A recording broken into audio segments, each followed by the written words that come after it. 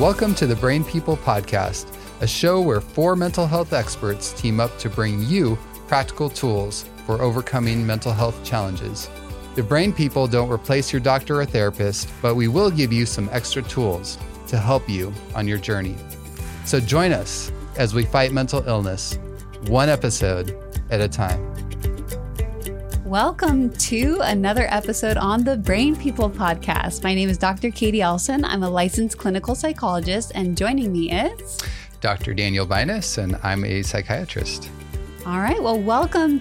We have an episode today on compassion fatigue, one that we probably both need to hear, but also many of you, whether professionally or personally, it's a topic that is very needed and something that I think a lot of us suffer from, but maybe don't know or don't know how to prevent. And those are some things that we're going to be talking about today.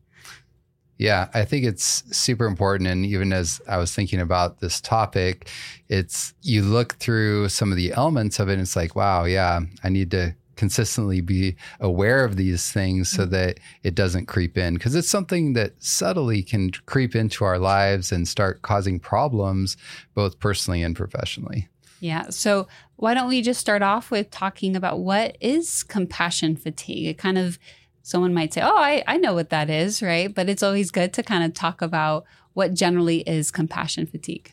Yeah, and I think a lot of it can be understood inherently from the name. However, to define it a little bit further, it is the physical, mental, and emotional distress and exhaustion for those who care for traumatized people over an extended period of time. Now, in that definition, it talks about caring for traumatized people. And while that is kind of the classic definition, I would say that there are also people that can essentially develop compassion fatigue, even if it's not always direct contact with traumatized people. Maybe you're caring for a special needs child all the time, or perhaps you are involved in another caregiving profession where there's distress present with the people that you're caring for, or you're just doing it like all the time and it just starts to become very exhausting for you. Yeah. And I think a lot of the discussion of compassion fatigue is in the medical field, right? Because there's a high volume of those individuals that are traumatized or sick. But we do know that this can also happen in the everyday and situations that you mentioned as well. Absolutely. And, I think about, for example, some of my patients and families that have a relative that they're living with who has dementia. That can be very difficult. In fact, there's a book written called The 36-Hour Day that's the title kind of says everything, right? Where you're caregiving for somebody in your family that is unable to care for themselves. And that can really lead to a lot of fatigue and compassion fatigue actually as well, because there's just so much that's draining there. So what are some signs to look for, right? Because someone might say, okay, I care for somebody, or I work in a certain profession, or maybe I care for people that I'm not sure really if I'm suffering or in the future might suffer from this. So what might be some signs that they can be aware of? Yeah. One of the things I look at in myself is, am I getting easily annoyed or irritable, like more so than usual, especially if people are coming to me with questions for help. Like, if someone's asking for something else and I'm like, I already feel like I've given so much and I'm just like at the end of my rope and I have nothing more to give. And of course, that's normal for us once in a while. But if that starts to become like the consistent every day where you're just like, oh man, I have to go back to work, or I have to go back in this situation and I'm just going to be drained more, that it can be a real sign. So that irritability element. Another element is just a general lack of empathy and callousness that you start to experience. And so whereas before, maybe when someone has shared something, whether it's someone you know or you don't know, and you would have been moved by that. You would have been like, wow, that's really sad. Like that touches my heart, and I feel for you, and kind of the sense of like wanting to help, instead almost the sense of like, well, okay, that's too bad for you, but I don't really care. Yeah. And my care bucket is empty. I have no more of that to give. So again, I've seen that in myself, where there's been times where I'd be like, a patient is sharing something with me, and I'm like, I feel like I should be like caring more about what they're saying right now. And then I have to check myself and be like, hey, what's going on with yourself? Are you maybe getting into that mode of where you need to be refilled, right? And then some people will add on to that guilt, right? Of like, why am I not feeling that way? Yes. Why am I disconnecting? And I think it's very common. And I think it's what people don't realize, and this can kind of diminish the guilt, is it's a defense mechanism. It's a coping, strategy of like dissociation, right? If I disconnect because I'm getting overwhelmed with empathizing so much, then I can maybe conserve some of that energy. But it's a temporary solution, or not even solution, a temporary strategy for something that needs a deeper, more lasting solution. No, and I really appreciate you saying that, because it helps us realize, like, instead of just being in denial and being like, hey, I'm empathetic and I have no problem with that, and I want to care for people, and I'm just going to keep caring for people, and because we feel guilty because we're not experiencing that degree of compassion and empathy that maybe we used to. We actually acknowledge, like, yeah, right now I'm not experiencing that, so let me check and see what needs to be done to address that, instead of like kind of getting into this mode of unhealthy guilt where like, well, I should feel compassion. Well, you know what? Maybe you need to get that compassion bucket refilled, right? Yeah, so you have more to give. Yeah, exactly. So irritability, kind of this apathy, lack of empathy. Yeah. And then I think just a general exhaustion can often occur, emotionally, spiritually, physically. And so this sense of just like being drained. And oftentimes with compassion fatigue, we find it both in the workplace and also at home. A lot of times when it's more specific to burnout, people will actually feel, like workplace burnout, for example, they'll feel more drained at work, but when they go home and they're able to do things to recharge, they actually feel a lot better. That's not always the case with compassion fatigue. Sometimes it's just an ongoing, like, kind of that sense of being drained almost all the time, everywhere you go. And then one other thing that is common is insomnia can often, and that can be, insomnia is a very common symptom of a lot of things, but oftentimes it goes hand in hand with kind of this chronic stress, and where, it's like your mind is just not able to rest. It's like that cortisol level is consistently elevated and you just can't shut off your brain. And I would say generally, like, if you were to look up, there are other signs as well, and they can mimic a lot of depression, anxiety, burnout. And so a good way to distinguish that, I would say, is looking at the origin, right? Yes.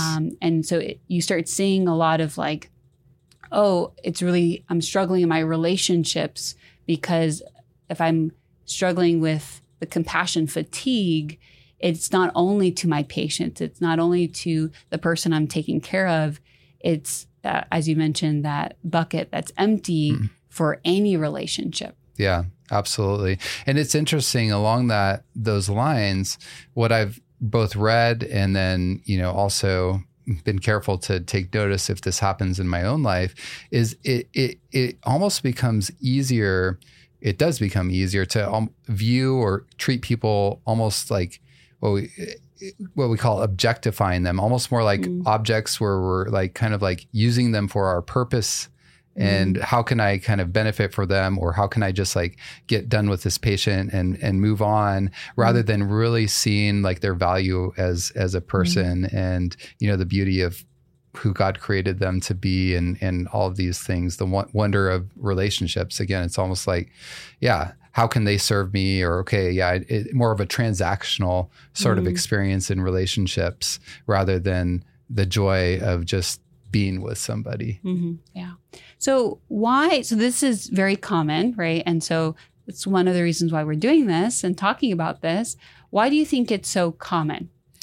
Well, I think part of the element here is that, and it's not all bad, but, in our Judeo-Christian mindset, we've been taught, like, you have to serve, like you have to put others first. You have to have this element of, having empathy, compassion, and service all the time. And if you're not, then you're being really selfish. Mm-hmm. Yeah. So it's very black and white. Yeah. And there's this very much, for a lot of us, this guilt that can start creeping in. If I'm thinking about how to take care of myself, then I'm being selfish, and I really need to start thinking differently. Yeah. I would add to that, maybe some people don't come from that perspective, but that might be imposed by their work, right? So I am a nurse, right? That is my job, and I need to, and I have to. So it's a lot of this external pressure, whether from a religious point of view or perspective, or from a work perspective. I know I see a lot of pastors as clients, and they often have that, okay, it's part of my job. And it can be really challenging if you have this more black and white thinking of, I have to, and if I take care of myself or too much focus on myself, then it's selfish. Absolutely. And so trying to figure out where that balance is can be very challenging. And I think a lot of times we've been programmed, if you will, or trained that the balance has to be way over here, where perhaps God actually wants the balance more in the middle. Mm-hmm. And I could even imagine that some people are listening to what you just said a moment ago of, from a Judeo-Christian perspective, and they're like, wait, what is he saying? Do we not have to, right, take care of other people? Because there's just this knee-jerk reaction that we have of, and from many different even cultural perspectives of, like, let's say you come from I come from a Latina perspective, like it's ingrained in a lot of different cultures and subcultures. And so we have this reaction because it's a very strong should, right? And so finding that balance, as you said, is very challenging. Yes. And so, part of, I had some of those same feelings come up, like, what am I saying here? But at the same time, we have to understand that there is this perfect balance that God wants us to have. And there is truly a ditch on both sides of the road. Yeah. There is self-centeredness. There's that sense of, like, I'm living life for me. But then there's also the other ditch where I'm just only focusing on others and doing for others to the point where we get completely drained and wiped out and exhausted ourselves. And, that really does remind me of my own journey, even early in my career of psychiatry, that helped me to start to kind of understand that when I was going through my training in psychiatry residency. I saw, that there were people that were kind of on both sides of the spectrum. Yeah.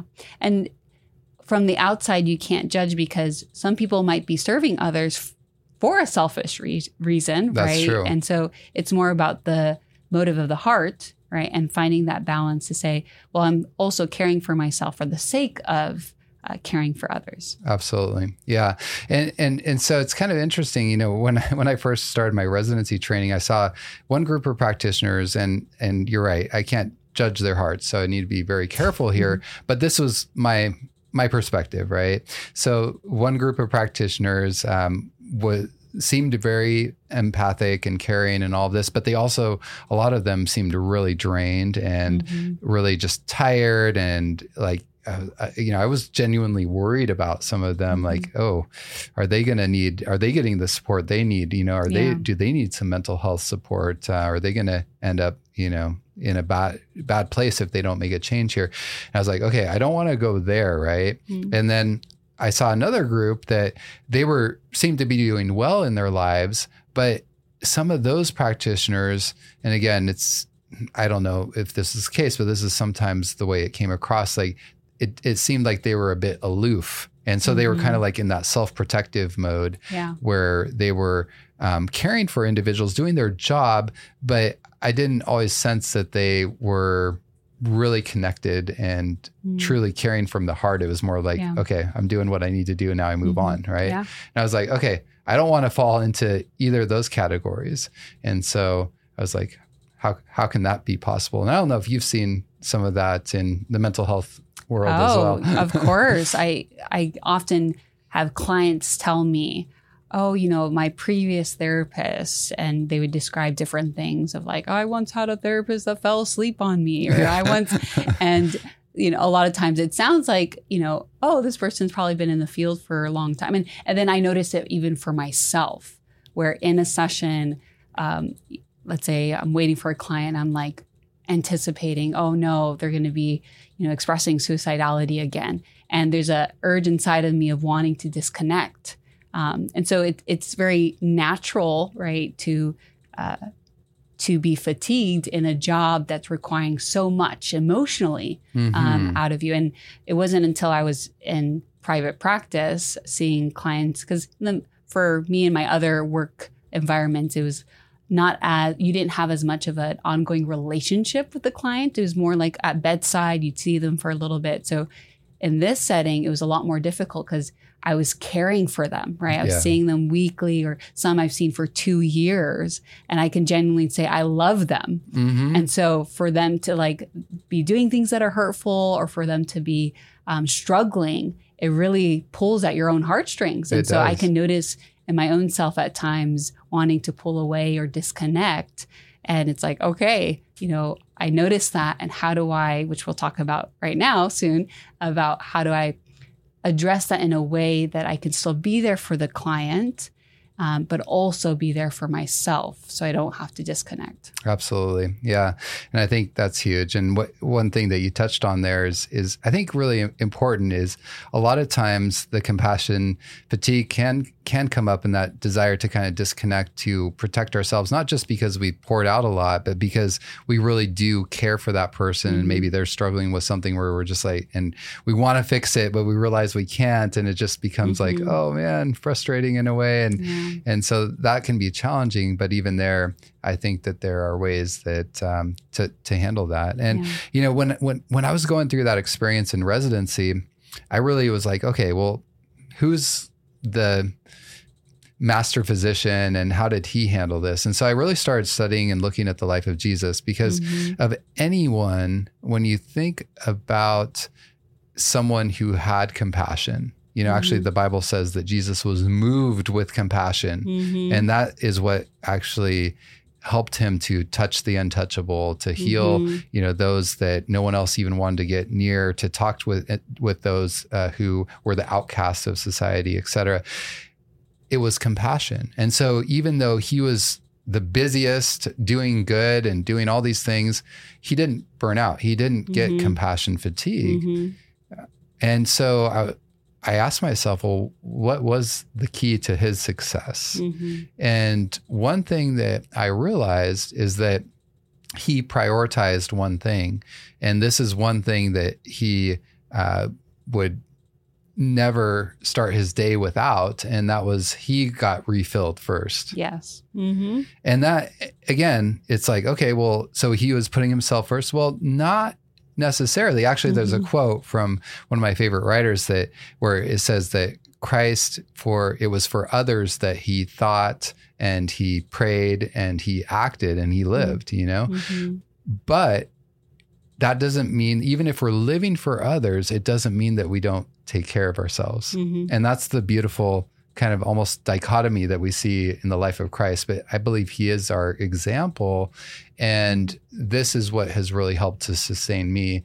Actually, even yesterday, I was talking with one of our staff here, and she asked me, like, how do you do it? Like, because she knows I have a lot on my plate. Like, how do you do it all? And, this is the first thing that always comes up. Is like, okay, we have to have our priorities straight, right? We have to start. And that was what Christ did. He really had his priorities straight. So you're already kind of alluding to some of those things. Let's start with, so we have 3 main things to keep in mind. The first one, what's the first kind of strategy or or thing that we need to focus on to ensure to prevent, or maybe some of our listeners are already suffering from compassion fatigue. So kind of refocusing and resetting. Yeah. So, before we really get into that prioritization element, which is actually the second on our list that we want to talk about, the first thing I'd mention is having some sense of control and autonomy in our lives. And I think that's really key, because if we feel like external factors in our life are controlling us, and that can be all sorts of different things. I mean, that could be perhaps our job situation. It could be like stresses and pressures from familial relationships or responsibilities. It could be even world events. So if we feel like I'm out of control and I'm kind of at the whim or, at the mercy of my job duties and other people, that can be extremely psychologically distressing. And actually, yeah, I know you can comment on this, right? That idea of internal versus external locus of control. Yeah. So from a distortions perspective, it's a should statement. And I always tell people should is external pressure versus an internal choice. It's amazing, and this is like a snippet for any person that struggles with should statements, both related to compassion fatigue and not related, is just choosing to change the language from should to I choose. So for example, if I'm sitting there and I'm starting to feel that, lack of empathy towards a client, I can remind myself in that moment, Katie, you are choosing to be here. Right? Versus feeling like, I should because I'm a therapist and I have to, right? It even just saying the should and have to just automatically drains us. Like, I have to do this. Yeah. If you're a pastor, I chose to be a pastor. I chose to be here. If it's a difficult church to be in for different reasons, I am choosing to be here, right? If you have a family member that has dementia, I have chosen to take care of them. So I love this element of like control and autonomy. Nobody's making you to do anything. Even God suggesting for us to, hey, you should love others, right? It's not a you have to. He's saying, hey, it's good for you. And I hope that you choose that for yourself. Yeah. And I love that idea, really turning that into that I choose to do that. It's very empowering, because then we realize like, okay, you know what? I can also choose to not be here, right? Yes. and if that's what it takes right now for me to make a change, that's okay. If I need to make a change for my well-being and for even maybe the person I'm trying to serve, because I'm realizing like, hey, I'm choosing to work this much, but if this isn't really serving me and serving the people that I'm trying to serve, then I need to make a different choice. Yeah. And that can be so even if we all know, okay, yeah, there's job duties, descriptions, we got to meet certain things, but does that mean that it is set in concrete? And this is the mentality that we often have, but we have to, ideally, I think that we can realize that life actually is often more flexible than we sometimes think. Yep. And there's more room for creativity, whether it's in schedules or jobs. And you know what? Sometimes we do have to make a job change to get more control and autonomy. But there are often ways that we can creatively work within even our current framework to give us more of a sense of control and autonomy. Yeah. I've even known nurses. I've seen compassion fatigue a lot with nurses who have realized this, and they say, I don't want to be a nurse. Like, maybe they felt the pressure from their family to go into a helping profession, right? Oh, their family's Christian, saying, oh, you need to go into a helping profession, right? And then they do it and they realize, no, like this is not something, I feel forced to do this. And then they leave and they choose to do another profession. And that alone, right, can help solve compassion fatigue. So it doesn't mean that you need to change professions, but just the element of choice. So Absolutely. Control and autonomy. Yeah. Yeah. And another good example would be I've had some nurses or physicians or other people where they might still remain nurses or physicians, but they go to a different job or they take on a different role in that profession. Yeah. And that's again, thinking outside the box, sometimes we get so focused like, well, this is where I have to be. I have no choice. I have to, no, we always have a choice. Yeah. So whether it's changing externally your circumstance or internally our saying, attitude, right? I choose. Yeah. Yeah. So the second thing is prioritizing. And to me, this is huge. This is probably, I'd say this is the most important one, really, because again, looking at the life of Jesus, what did he prioritize? He actually prioritized his relationship with the Father first and foremost. Yeah. So day by day, he would go and spend time communing with the Father. And I love that he didn't just do it in a dark room. He did it in where? Nature. Well, in nature, yeah. He went out. He went outside. And to me, that's huge for me personally. Even if it's in the wintertime and it's getting dark late or getting light late and it's still dark when I get up, I get out and I spend time. So of course I'll spend some time praying before I go out, reading something in the Bible, but then I go out and generally for me, it's going to be on a run.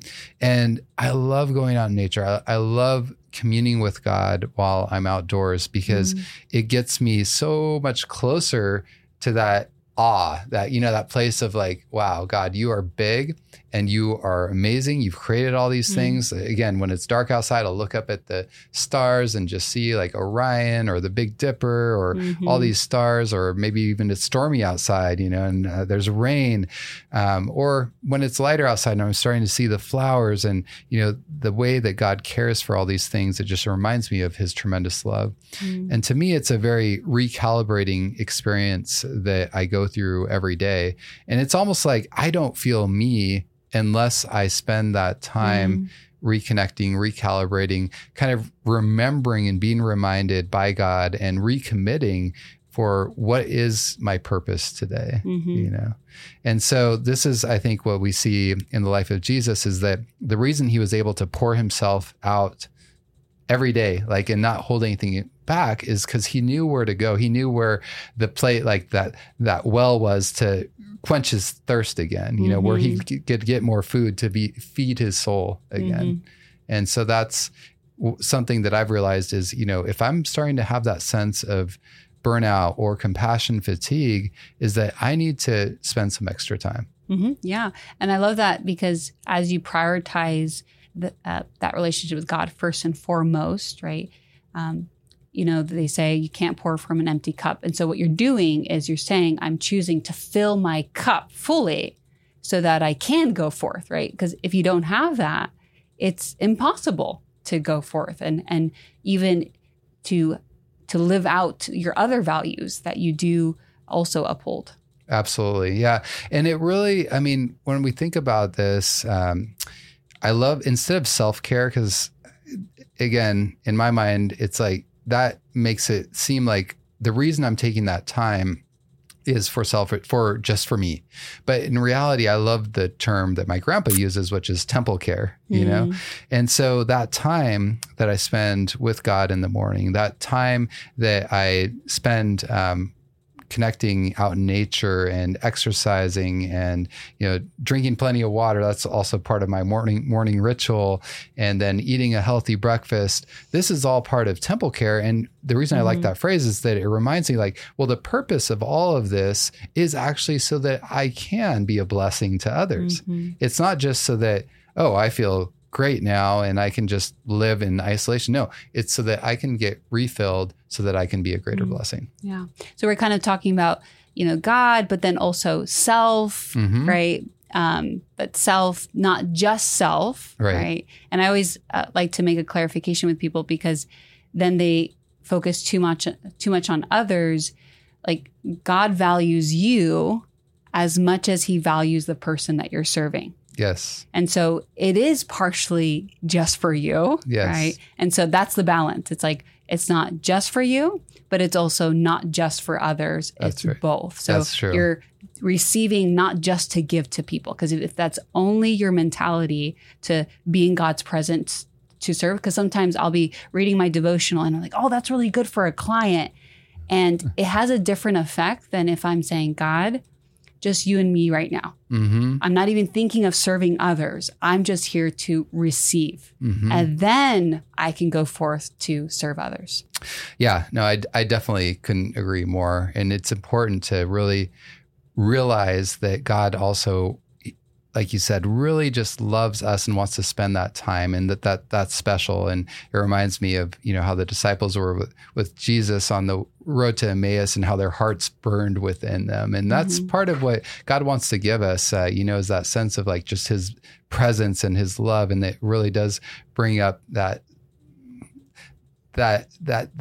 connection that, only God can bring, where we feel that burning in our hearts, that his fiery love. And that's a beautiful thing. And I think, one of the things that does then, that recalibration piece, is that it helps us prioritize everything else. It kind of gives us our marching orders and instructions for the rest of the day. We might not know from that moment, like everything that we're going to be doing, but it gives us that sense of like, okay, now I can kind of put things in order in my life, and God promises wisdom. And, for me, of course, I really try to say, yes, God first, and then, spouse, children, work, and other activities. And so really trying to keep those priorities aligned. And during my devotional time and my prayer time, I try to reflect on that too, and be like, okay, how am I doing in those areas, and what needs to be changed a little here? Yeah. I always tell my clients, this was used in a speech. I think the CEO of Google or something used this, but I like the analogy of like, you have balls that are rubber balls and you have some that are glass. And oftentimes we're dropping the ones that are actually glass, like our health and family. And then with work, right, we're holding tight onto that one, and that one's rubber. Like, you can drop that once in a while and it'll drop, it'll bounce, you're fine. But just recognizing, what are my values, and am I living a value congruent life? Because when I'm not, that's what's going to lead to that compassion fatigue. Absolutely. Yeah. So probably wondering, what is the third? So we got, the first one was the controlled autonomy. The second one was prioritizing things. And the third one is actually fulfillment and purpose. And so it's so important that we have a sense of, speaking of what you just talked about, that values element, that we're actually able to live our lives in a way that is congruent with what we sense is our purpose and what our values are. Yeah, that's the anchor of why we're doing what we're doing. So there's a lot of things of that they talk about. If you have the why, right, then you can do anything. So the why would be your purpose. And I think that also links back to the control and autonomy. Instead of something that I'm just doing for the sake of doing, a task, if it's just a menial task, then of course that's going to, result in numbness or apathy or whatever it may be. But if it's like, no, like, I'm choosing to be here for this person right now because God has called me to love them, to help them, to support them, to uplift them. And then it switches from to, wow, like, I have this privilege of helping this individual. And I love that, because one thing because you mentioned menial tasks, there's a lot of menial tasks that I do, even in my job as a psychiatrist. Charting is one of those things that I just do not like. Agreed. But because, I think any mental health or health professional will agree with that. But because I know that that's part of a greater purpose, and it's a necessary part. Even if we're doing something that's generally fulfilling and and really fulfilling our purpose, et cetera, there's going to be parts of our job that we don't really like. But because I remember the bigger picture, I really don't mind it so much. It's like, it's boring. It's kind of annoying. But you know what? It's supporting that greater purpose. And so it doesn't, then it's like, okay, it goes back to that. I'm choosing to do this to support that greater vision, right? Yeah. I often work with mothers and helping them see the bigger picture of chores around the house. It can seem so menial and so stressful, right? Doing day in, day out. And it's like the biblical principle that says, like, work as to the Lord. Like, I'm doing this for the Lord. I'm doing this for a bigger thing of being faithful in the small things. And then you see that even the small things have a lot of importance. And I think what we're highlighting is always refocusing back on that sense of meaning and purpose, because it's so easy to be charting and feed into those thoughts of, and why, and and insurance after this billing and whatever. But it's like, no, I'm doing this for my client. And this is part of doing good care, is putting it, together in a note. And, it's a stamp of, it's not everything that I do. And, it's kind of using some reframe strategies to stay focused on what really matters. Exactly. And so then that can help us get through some of those things that might be a bit menial. Now, on the other hand, there are times where it's like we have to stop and say, okay, is what I'm doing right now and the way that I'm living really fulfilling my purpose? And so if it's not, then sometimes a bigger change is warranted. But if we are, in general, we're like, I can see how what I'm doing right now, whether it's caregiving for a family member or in the work setting or whatever, we're doing that caregiving. We're like, this is what I'm supposed to be doing. Then great. A lot of it is reframing and being creative and all that. But we do have to stop and assess, like, in the context, and again, this goes back to our spending our time with God and asking him, like, God, show me where I am right now. Is that actually fulfilling that purpose that you have made me for? Yeah. And I think we continue to highlight either like practically making changes externally, because it's not just about accepting, okay, I need to continue in this.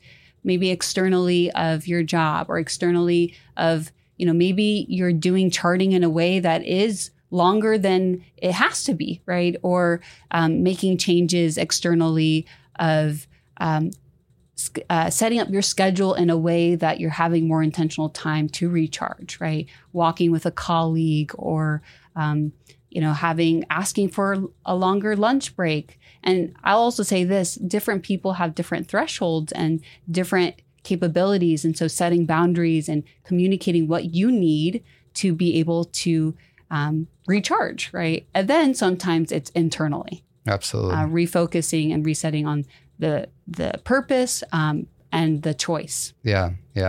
And one other thing I wanted to mention along those lines is because sometimes we get very individualistic in our thinking when it comes to purpose and all of that. But again, being creative and even thinking about how can we have some more enjoyment, like at work, and connect maybe with our colleagues and do those sorts of things. That's part of what we've tried to do here, even at Beautiful Minds, is like every Tuesday morning we have a devotional with all the staff. And so that's a very meaningful time for us just to get together in a different context, talk about some spiritual things, and connect just as people, that are seekers really, and trying to grow. And then last year we had this walk around the world. So where the whole organization was tracking their miles, and our goal was to walk around the world. And wouldn't you know it, we made it by half a mile. So we're very grateful for that. So anyway, there's, again, there's things that we can find sometimes to be creative, to bring into our lives, whether it's at work or home, to make it more enjoyable too. So. Yes. They say share. There's a Bible verse that says share each other's burdens, and in this fulfill the law of Christ. Yes. Yeah. So that's about all I had to share on compassion fatigue, but thank you for letting me share. Yes. And we just want to encourage our listeners and those that are watching to implement these things, right? And not just for yourself, but to share with others, share this podcast episode with others, because it's definitely something that's happening more and more. And it's important to take care of yourself and to take care of others.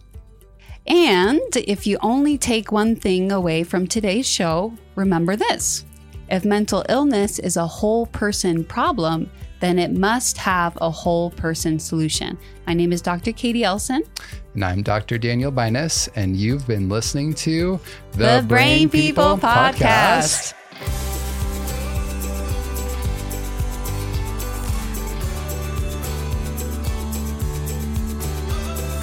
Thanks for listening. To hear more episodes, find us on social media, or support us financially, visit thebrainpeoplepodcast.com.